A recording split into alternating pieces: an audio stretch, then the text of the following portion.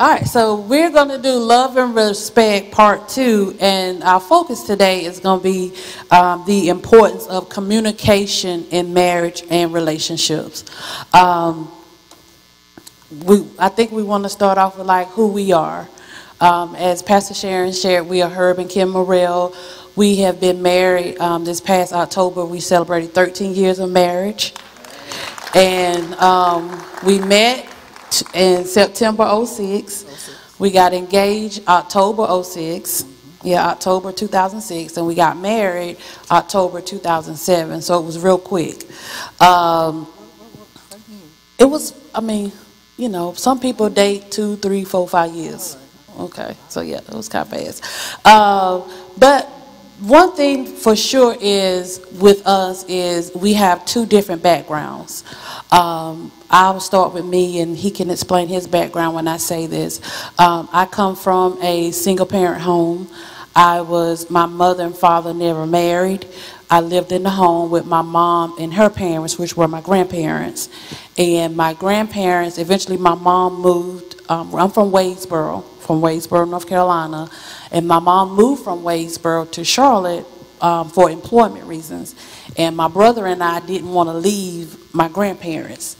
And my grandfather didn't want us to be raised in a home without a male figure. So we stayed with my grandparents. And so growing up, I always thought my grandparents moved in sync and like they were synchronized in their movements. They could communicate without talking. And in my mind, I thought, well, that's what marriage is, just knowing each other well enough that you don't have to say nothing. But I didn't realize my grandfather passed away in 1988, and they had been married 38 years. So what I saw was years of them being together, and now I understood how they were able to operate without speaking to each other. That makes sense? So I have my view of what marriage should be based on what I saw in the home.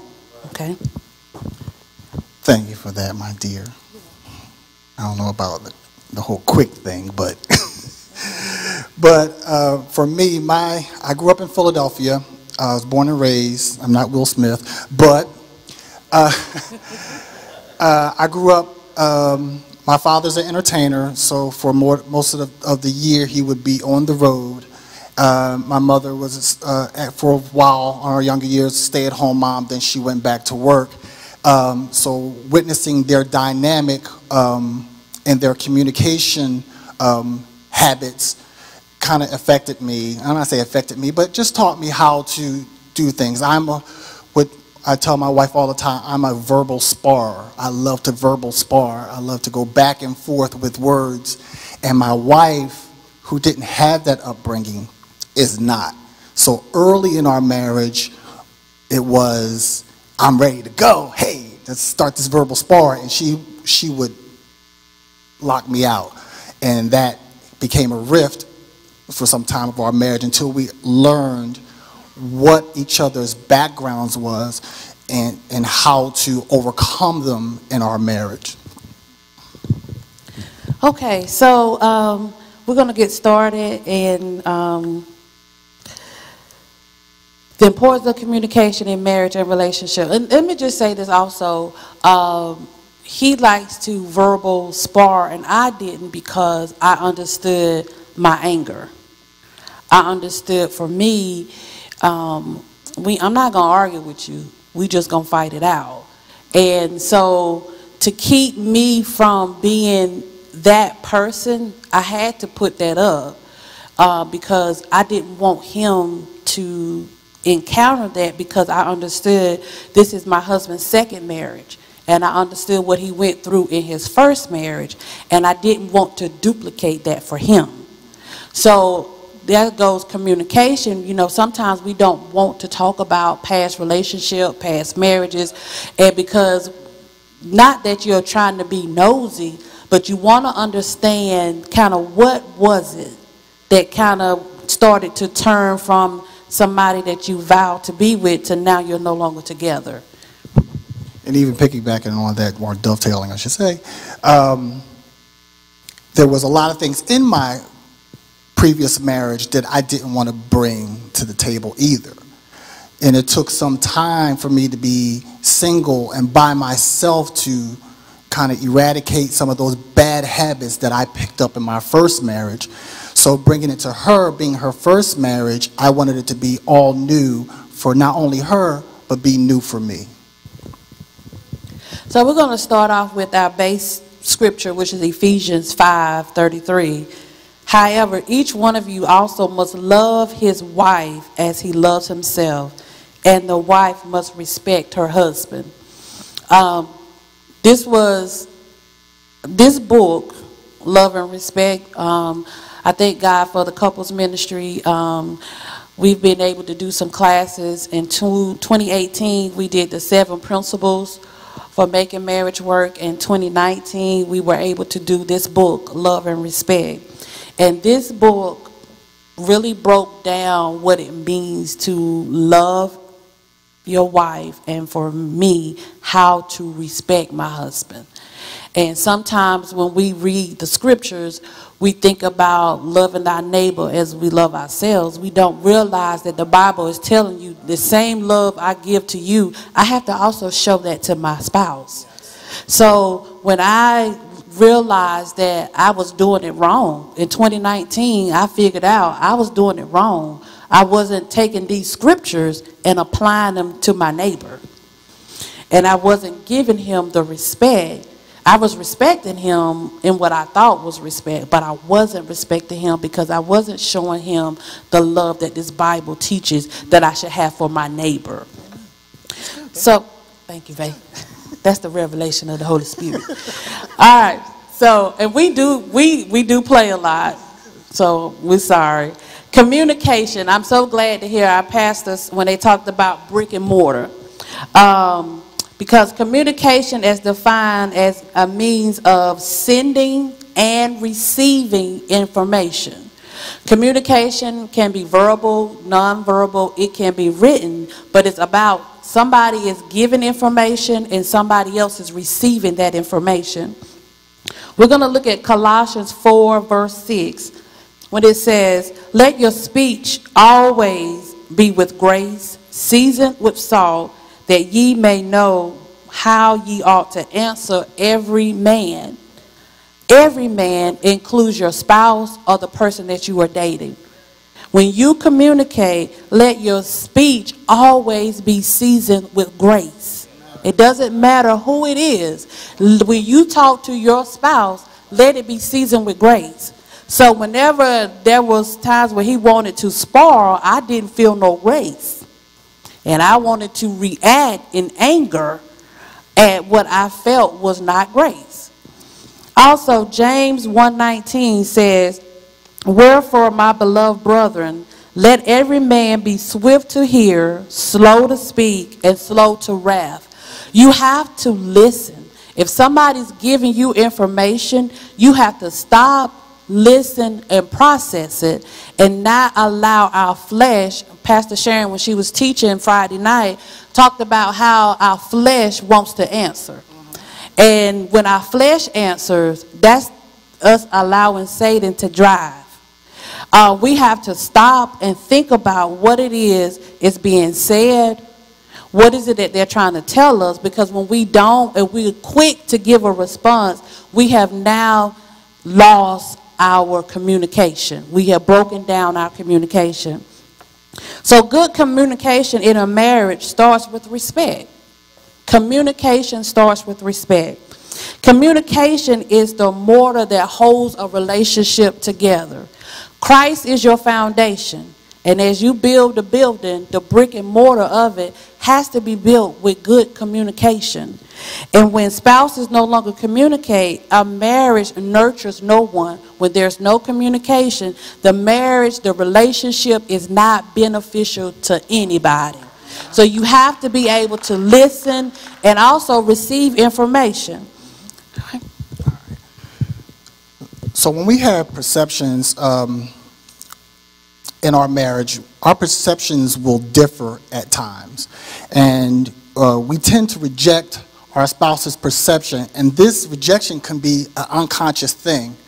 I found an article that titled "What is Unhealthy Communication in a Marriage" by Dr. Karen Finn, and she gives a few examples of bad communication in a marriage. I pulled out 5, and I'll just name them here, and I'll go over them. Yelling, blaming your spouse or partner, criticism, stonewalling, and forgetting the we. When you yell, anger is a natural emotion, but when it's not kept in check and expressed in a responsible way, it can build up and eventually explode. And when that happens, the content of the message is lost to the intensity of the delivery. And that goes back to what my wife was saying earlier. When I was ready to verbal spar, that anger built up in her. So instead of exploding on me, she would walk away. And at first I didn't understand that. You want to read Proverbs 15:1? A gentle answer deflects anger, but harsh words makes tempers flare. A gentle answer deflects anger, but harsh words make tempers flare. So that is the word really talking about how you can let your anger overtake you and giving you a way out. God is always giving us a way out of our emotions. And if we lean on the word is there to help us.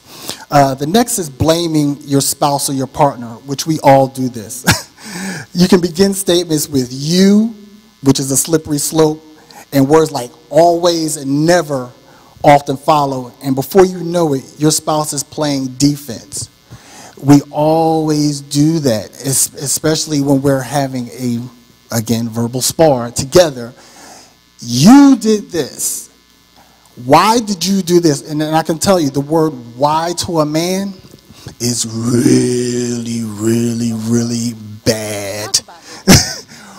Why a man hearing the word why did you or why do you coming at him is like you are speaking to a child. What wife has said why? I can say I've done it. Why you do that? Why? Yeah. It leads. Can we get another mic? Is there a way we can get another mic? I'm sorry. So that was, and when my wife used to do that, I would just stop. And I'm going to go to why I stopped next, coming up next. But why basically says that you are over someone. You are the ruler of them, and that you're questioning their motives as a ruler. And that's usually what we do for our children to teach them. But it doesn't work in marriage. It doesn't work in relationships. It doesn't even work on your jobs half the time. The next, let's read Romans 2:1, baby. Romans 2:1, and I'm reading out a New Living Translation. You may think you can condemn such people, but you are just as bad, and you have no excuse. When you say they are wicked and should be punished, you are condemning yourself, for you who judge others do these very same things. Now this is the word, but this is also pertaining to how we are talking to our partners, our spouses. And we have, we always think about giving account to God for how we treat people, but we don't ever think about we have to give an account for how we treat our spouses. You ever heard that term, you're pointing one finger at you, but you have three pointing back at you. This is the blame game here, right in these fingers. So yeah, okay. Criticism bypasses a complaint about the situation and goes for the person. You are now directly attacking the character of your spouse. You are directly attacking the character of your wife with criticism in a fight. And there's no place for that. Ephesians 4:29. Don't use foul or abusive language. Let everything you say be good and helpful, so that your words will be an encouragement to those who hear them. Not just the people we meet in the church or at work, but you want to be able to encourage your spouse. You want them to feel that they can conquer and do and complete anything. And so what better way is the words that we choose to use, that we encourage our spouses, okay? As we're moving on, so the next one is stonewalling. And criticism and stonewalling can actually be found in this book. They are part of the 4 horsemen that Dr. Gottman actually talks about. And stonewalling is people who stonewall. Wait a minute. The first time we read this book and they had a name for what it was, I said, "This what you do?" And then, because it happens, but I didn't know it had a name to it. And so, okay, go ahead, I'm sorry. You really gonna bring that up? Yeah. In front of everybody, Yeah. You're just gonna bring that up. Because it's, you know what? Transparency helps heal. Yeah.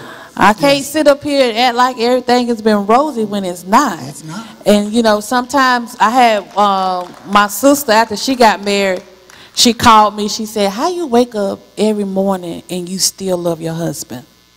That's work. That's work. I said, one, I know this is who God has for me. Amen. And because I trust God, I can continue to love him. Also, once God put us together, we have to do the work to stay together. Yes. And doing the work together has helped me to build my love for him. So you have to work this thing. Work this thing It's work. It's work. Go ahead, I'm sorry. No, that's good. That's good. In stonewalling, Dr. Gottman actually says it's more of a male trait. We are good with turning our faces, blocking everything out, going to another room, switching on ESPN, and trying to block everything out that's happening over here. So people who stonewall, they shut down themselves for self-preservation. And we men, we are great at trying to self-preservate. When they are overwhelmed or flooded in an argument, we go silent, we look away, or we remove ourselves from the attack.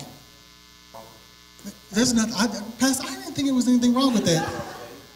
But for the sake of the message, we're going to say that it's a good thing that we shouldn't do that. Well, let's say this. If you go away and come back and you don't thought about it and we can have a conversation, okay, that's good. But if you go away and you never want to revisit that thing, then we're not okay. And early in our marriage, we had to learn, when we saw ourselves going down a hole, okay, let's just say we don't agree right now. That's a way of saying, let's walk away and let's come back. But when you go upstairs and turn your TV on and it's a day later and you still can't talk about it, then it's not fixing anything. So if you're going to go stonewall, go think while you're there and figure out what was said, how did I respond, and how can we fix this. But don't stonewall and you don't come back with any answers. So the scripture for... Are you just going to go right into the scripture after saying that, right? I'm sorry. Go ahead. Thank you, man. Go ahead, I'm sorry. Go ahead. See how the Holy Spirit... Yeah. I had something to say, but the Holy Spirit interjected with the new mic. Then it won't right. And it wasn't right. And I'm going to move on. Go ahead and read the scripture. Ephesians 4, verse 26 through 27. And don't sin by letting anger control you. And don't let the sun go down while you are still angry, for your anger gives a foothold to the devil. This is the... I'm trying to think of the best word for this. This is really the perils of stonewalling, is because you've now given the enemy a foothold in that situation. He has now got his way in because you walked away and won't come back and address it. It has now become a new thing. And the enemy, you remember, the enemy is not only going to come the way you think he's going to come another way, but you've given him the foothold by stonewalling. Amen. Amen. It's me? Okay. Yes, sir. Forgetting the we, Forgetting the we, you can get caught up in what you want, what you feel, and what you're not getting. And you can easily forget the we of your marriage. And this took me back to what our pastors talked about in the 5, where are my notes, babe? The 5 things every couple can do today. And this really takes us back into remembering the love. And if you can read 1 Corinthians 10:24. 1 Corinthians 10:24. He didn't put it on my sheet. I am so sorry. You said 10? 10:24. 24. Yes, ma'am. Don't be concerned for your own good, but for the good of others. You got anything to say? Yeah. Don't be concerned for your own good, but you can't be married and be selfish. You can't be in a relationship and only think about what you want, what you need, and what you are trying to accomplish. Because when you are in a marriage or in a relationship and all you can think about is yourself, then you're not benefiting that person that you're with. There's no benefit for them in their relationship. There is no room for them in the relationship. So I can't be with him and be selfish. Prime for me, an example was during the pandemic, I wrote a book. And during the time of writing the book, the Lord put me on a schedule. Even though we were in the pandemic, we were both in the house together, I still had to make sure that I spent time with him, that I did things with him. So I came up with a schedule. So from this time to this time, I work on my book, and this time I work if I had some work to do, but I had to make sure that I included him in my schedule. I could not say, well, I got to write this book. I got to do this. I got to do that. Because how am I making him feel? I'm not making him a part of my process. And an example that I can give you for remembering the love and forgetting, and don't forget the we, is think of your marriage as a remote control. In a remote control, there are 2 batteries. They are turned opposite each other, but they're doing that because one is sending out a positive energy into the remote control while one is accepting negative energy, then putting out positive energy on the other end, and it's a cycle that goes around. But when one battery dies, that other battery is taking up even more energy, and you have to go back and recharge it by the word of God. You got to recharge your batteries together. You can't take one battery out, charge that, and put it back. You have to charge together in order for the remote to work. Say that. Hallelujah. So one of the reasons why we are dressed in pink and blue, in the book, it talks about how the way we communicate as men and women is as different as pink and blue. We see things in pink and we hear things in pink, and men see and hear in blue. We can sit down, read the same thing, but we will come back with a different understanding. Yes. So that's why communication is important, because for whatever reason, how God created us, we don't always retain or receive information the same. So we have to be able to communicate to make sure that we are getting the same information. In that same article with Dr. Finn, she made a quote saying that if healthy communication is the glue that holds marriage together, then unhealthy communication in marriage can be the relationship's unraveling. So there are a few other points, and we're going to move on.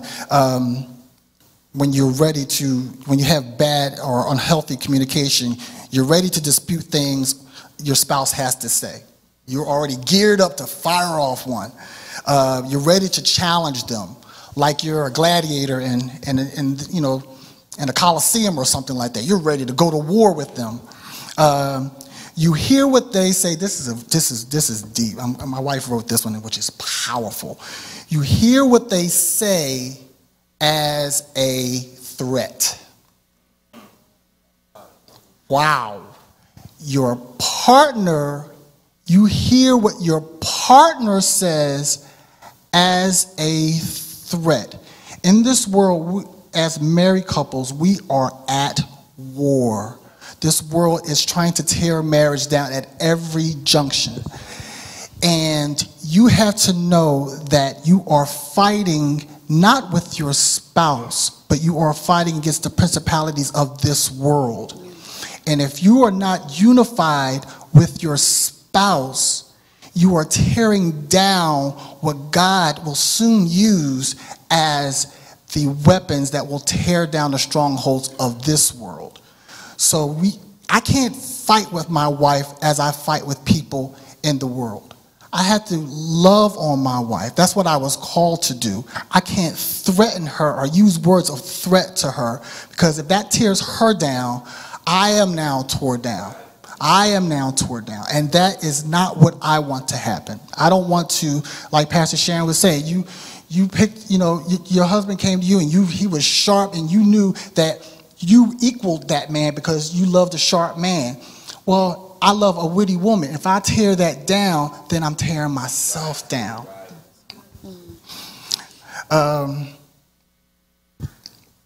True communication involves, one, respect for the other person. Respect allows you to accept another person's point of view wholeheartedly. You can consider your value, your spouse's perspectives or suggestions, and two, let your partner know that you respect and value them supersedes their specific issues you are discussing. And in the book here, Seven Principles of Making Marriage Work, it talks about turning towards one another and building up your emotional bank account. Where do I have? Thank you, darling. The author says turning away are the brief and small moments of connecting with one another. Each time your partner turns towards each other, they fund their emotional bank account. In tough times, that emotional bank account, you can go in and take something out of that and remember why you're with this person. So the more and more you build that emotional bank account up, you can have a surplus that you can pull from in tough times, in any situation. I'm going to say that again, in any situation. If God is the foundation and you have that bank account all built up and you have a surplus, dip into it for any, I keep saying that word, any situation. There is nothing new under the sun, so there should never be anything that can dismantle your marriage. You are in it for the long haul. And I am saying that from someone who has gone through divorce. If I would have put my foundation back on the word, God could have probably did something better in that marriage. But I wasn't wise enough and I wasn't grown enough to figure it out. But I won't allow it to happen again. Amen. Also, you have to think about it. If nothing has been put into that bank account, what you gonna draw off of? You can't draw from nothing. You have a rough day at your job, and because I'm depleted, because you have not put anything in me, I can't give you no words of affirmations. I don't have any love to give you. I don't have any back rubs or arm rubs, and I don't have it's going to be okay or it won't always be like this, because I'm empty, because you haven't been putting anything in me. And it goes that way. It goes the opposite way. When I come home and I done dealt with some kids and their life situations that I can't believe exist, if I have not been pouring into him, I can't get anything. So you have to pour into each other so that when you are running low, you can go somewhere and get filled. Amen. It's so funny you said that, giving an example of that. I think it was just last night. I'm about to walk down the stairs and I happened to look in our bedroom. My wife was sitting on the bed. She just had a look. And I got to the first stair and I backed up. You good? Yeah, I'm all right. You sure? Because anytime, that's my alarm. My alarm went off. And I'm ready to deposit. I have a surplus. I'm ready to go now. I'm built up. You looking down. If you need this, here you go. Here's your debit card. Go ahead and take out what you need. So those are times that you keep your eye on your spouse. Keep your eye on them. An example also is you ever go through something and you look at your spouse, you be like, man, you really strong in this moment. And it's almost like when one is down, the other one is there because they're already built up. Amen. Amen? Amen. Okay. All right, so another part of the true communication involves respect for one another, but it also involves active energy on each spouse part. We all have a part in this. Yes. Active effort is required for good communication. One thing about me that I know that I learned early in our marriage, my husband can be very long-winded. And I have very short attention span. Yes. So let's just go. All right. All right. Get to. So what I used to do is I used to throw my line out, and I'd be like, "Come on, wrap it up, B. Wrap it up, B." So we had to learn he had to learn, okay, she ain't gonna listen to this whole thing, so let me speed it up. But then I also had to learn, I gotta slow down and pay attention. So we had to learn each other. He's long-winded, I'm not. Why do you have to say it long-winded? Yeah, why can't you say my husband is a philosopher? Yeah. Can't you say words like that? I could, but it won't get the point across. Pastor, you understand, right? You understand. You have that my husband is long-winded. And he can tell, I like point A, point B, point C. Come on. No.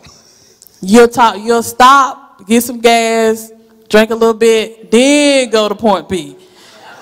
Then you got let me run downstairs, get dizzy there. I mean, it's long, and then I'm trying to pay attention. All right, let's move on. I'm sorry. So if one partner dominates, does all the talking, offers all the ideas, has most or all the control or influence, then it's one-sided. Now, that's not the case with us. One thing we've learned too is we had to learn each other. And I had to learn when he doesn't say something. I had to learn his body language. And I had to also learn, now everybody that knows Herb likes to laugh, he likes to joke, he likes to play. But then there's that side of him that when he says no. And I had to learn when he says that no, it's no, and we're not going back to it. So I acted effort for good communications for me to also learn him. Learn what he says when he's not talking, and learn when he says no, it's no. And then sometimes I get mad at him. I'm like, well, why you don't show this to other people? Why, let them know that this is in you. But then I realize they don't need to know that, as long as I know. Yeah. But then here's the other part of me. When he says no, and when I feel like somebody's not respecting his no, that fighter want to come out in me, because I'm like, you ain't gonna disrespect my husband, but I can't be like that. So I had to take that active energy and, like Pastor Sharon say, Lord help me. Lord help me. And so, well, let's go back. If you're in a relationship and if all the decision in the conversation is being dominated by the person you're with, that's not healthy. That's not a healthy relationship. Yeah. Even in your finances. Yeah. I don't believe there is a such thing as, well, men take care of all the finances and the woman, asks for money, or vice versa. I think who is the better of the two at it should not control it, but manage it. But communicate with your spouse at every junction. Always. So this young gentleman has a spreadsheet. Woo, come on. that get me excited. And this spreadsheet is up on the computer. Come on, all the time. All you got to do is just go by and look at the spreadsheet. That's all you got? I don't want to look at the spreadsheet. Just tell me. I don't want to read it because I don't know what the codes are that you got in here. So he's better at it. But, I mean, we had to figure out who could handle it, who's better at it. And once we figured that out, okay, that has kind of been your thing. Now, he has said, now, I do want you to kind of step over every now and then and check on it. Come on. To make sure. So I had to learn, okay, he oversees, he manages it, but he likes for me to step over there sometime so I can see and so I can know that in the event I can sit in the seat and I can drive it. Come on. So, and both of you should be involved in the process. So whenever you're talking, you should, guys, it should be both of you listening. You said something last night that I thought was good. Okay. You said, and I can't say it like you said it. Come on. You said that when communication is happening and a lot of times someone gets offended, it's because a person is speaking and they're telling you how they're feeling, they're telling you what was said and how it made them feel, but the listener only hears, oh, you're trying to say it's my fault. Yes. Yes. You feel as if the blame game has been put on you. Yeah. So you're defensive, and we talked about that earlier. You're ready to fire back because what you're hearing is, oh, you're blaming me for everything. And some ways around that is starting that conversation with, I felt this way. I'm feeling this way. How do you feel? I felt this way. I am feeling this way. How do you feel? That gives the person time to think, calm down, formulate an answer, and come back and speak, well, I feel this way. I felt this way. I'm sorry you felt that way. And now you're not, there's no blame game there, like you did this or you did that. It's none of that. It is, you're taking the onus on your feelings and asking the person how they feel now. Yeah. And you want to work towards, and the other part of active effort is work towards full involvement. Take responsibility for the dialogue. Put your energy into the exchange. When you come to have the communication with your spouse or the person you're dating, whether it is dealing, even just like a grocery list, be involved in that. Because if somebody comes back from the supermarket with not some donuts, well, why you didn't get no donuts? Well, you didn't put it on the list. It was up there on the refrigerator. You should have put it on there. You know, when you don't communicate, be involved. I don't appreciate you bringing up that story. Didn't nobody know it was about you? And my wife is very wise because I do that all the time. Why didn't you get this? Well, I asked you before I went to the store. So she put a little notepad on the refrigerator, and that's the shopping list. And if I want something, I gotta write it on that list, because when we go to the market, if it's not on that list, then it's not coming home. I'm a list shopper. If it ain't on there, it won't get bought. So, and there's also make a commitment to seeing the process through. When we have disagreements and when he stonewalls, or we make, or if we can say we're not in agreement right now, let's walk away from it. Make a commitment to seeing the conversation through. Make a decision that we will are you ready to talk about this? Because we really need to talk about this. We really need to come up with a solution for this. Yes. And you have to be dedicated to the process. So you have to make sure that you see the process through. So it takes an active effort to communicate. It takes an active effort to listen and also to give information. Express your thoughts and feelings fully and encourage your partner to do the same. Don't get mad when somebody tells you how they feel. And I work as a school counselor during the day and a therapist in the evening. And one thing I tell my clients, you are entitled to your feelings. Can't nobody tell you how to feel. That's right. You are allowed your feelings. And if you are allowed your feelings, there's a reason why you feel that way.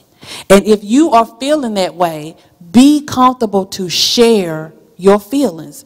And when your spouse or your significant other, the person you're dating, shares their feelings, don't get mad at them because of what they felt. Keep in mind, they are entitled to their feelings. Hear them out, and then try to figure out, well, if you felt that way, and if you know those were not your intentions for them to feel that way, first acknowledge that. If I made you feel that way, those were not my intentions. Amen. I didn't mean to do that. Amen. And then you can start the conversation of how we can fix this. Amen. Okay, amen? And then also resolve misunderstanding by asking questions and seeking clarification rather than getting angry. Don't get mad and don't fix it. Figure out what it is. Right. What is this thing that is meant? All right, so when we first got married, we lived in a 2-bedroom apartment. And so we made a deal that whoever cooked, the other one would wash dishes. So he would wash dishes, and I would be just mad. Even though he washed dishes, I would be mad. I want to wait. Why you I am, but wait a minute. Explain it. I want to thank my cousin Jonas for coming today. Jonas got engaged, and he's getting married the first Saturday in April. Jonas came to our last couple's Christmas thing, and he and his girlfriend, but now she's finna be his wife.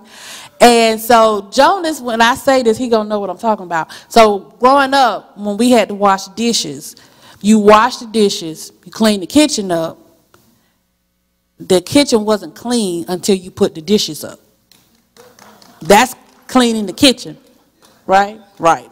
So that's how grandma raised us. That's how you clean the kitchen. He would wash dishes, but he would leave them in the drying rack to dry.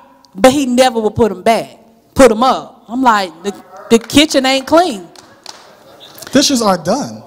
Dishes are clean. So spotless. So they are drying. They are there to be used now. They go back in the cabinet. So thank God for the Holy Spirit. So I was mad, and the Holy Spirit said, why don't you ask him his definition of cleaning the kitchen? Woo. The Holy Spirit. Y'all talk to him. He'll help you out. Wait. Let's get the Holy Spirit a praise break for that. Woo! The Holy Spirit will help you out if you let him. If you let him. So, but you gotta have him. So I went to him. I said, what's your definition of cleaning the kitchen? And he told me. And so then I would say, well, the way I was raised, the kitchen is clean when the dishes are back in the cabinet. So we had an understanding, but because I was getting mad. I'm like, he halfway do it. But it wasn't halfway. He was doing it the way he was taught. It was completed. So it was done. So we had to, talk about it. Amen. So intimate communication may not, I wrote that out. Intimate communication, it ain't nothing without love. Amen. Intimate communication. Love is critical to the relationship, but love is not enough. Well, you can get married and you're going to love each other, but that love you're going to need more than that love if you're going to spend the rest of your life together. Going back to that emotional bank account, you got to start depositing. Love is the flower that attracts you, but the work that you do every day, you start depositing in that bank account, is the surplus that will get you through to eternity. If there is love and the relationship is important, we focus on communication. We have to communicate. Only through good, true communication can you realize the joy of love. I got sick at work the other day, and my husband had to come get me. And I'm going to say this, when I saw him walk in that teacher's lounge, I felt a peace. Like I felt like I'm going to be okay. Because he walked in. And that is a different type of love. That's my protector is here, my provider is here, my priest is here, and I know that I'm going to be okay. And that's what you want to feel when you are when he talk about that bank account, when you go through something, you want to make sure that there's enough in this bank that if I'm running low, that he can fill me up. Amen. Now ask me how I felt as I came through the door. How you feel, babe? Dun, dun, dun, dun. Superman is here. Is that why you had your red hat on with your red hoodie? I came ready. Stand back, Superman is here now.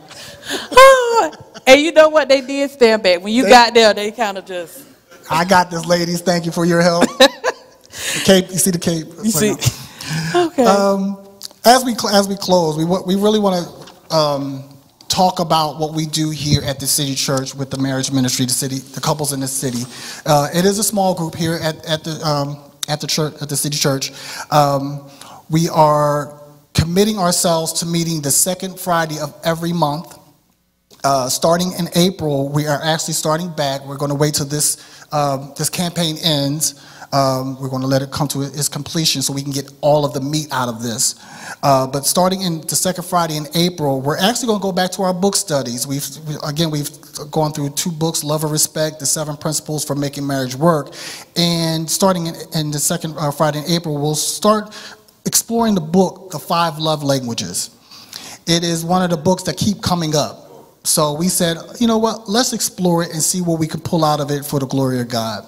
So starting then, that book is by Dr. Gary Chapman. We'll start to get some things out so you can see it. It's visible here in the church and you know it's coming up. So those are one of the things. Do you have anything? Yeah, we want to at least tackle one question. One question. Thank you, Pastor. That we did receive. All right, so... Let's do that one. That one, okay. My fiance and I had to take a hiatus on our relationship for a minute because of all the arguing and accusations. I love them and they love me. What should we do to ensure we have a strong marriage? What should they do?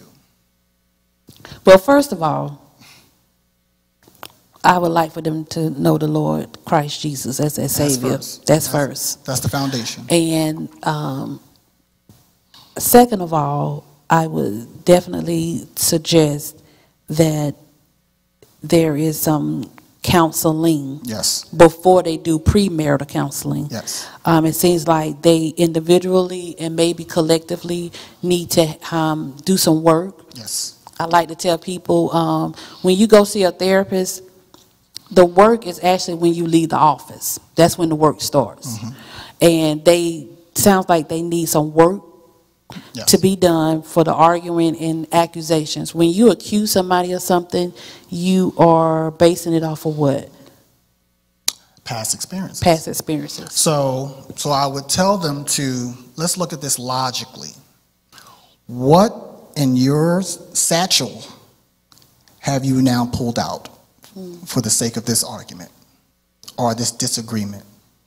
What in your baggage have you now pulled out, and does it relate to the person standing in front of you? Mm-hmm. Are they them? And you have to come to that conclusion before you start to really come together with somebody. You have to realize you come with a lot of baggage. Your parents, your siblings, past relationships, past hurts, past disappointments. There is a ton that you're now carrying. Mm-hmm. And you have to, I said before I can marry her, before I even met her, I had to do my work. I have to do my work after my divorce. I had to go through pain. I had to go through disappointment. I had to go through anger. Why would I want to bring that to my queen? Why? So I had to start to say, what's in my satchel? Let's pull it out. Holy Spirit, God, help me. with my anger. Holy Spirit, God, help me with my distrust.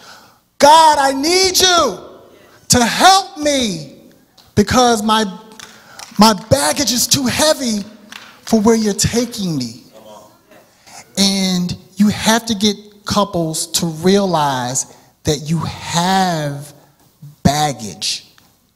And your baggage will always, once you move in, what do you do when you move in anywhere? You start to unpack.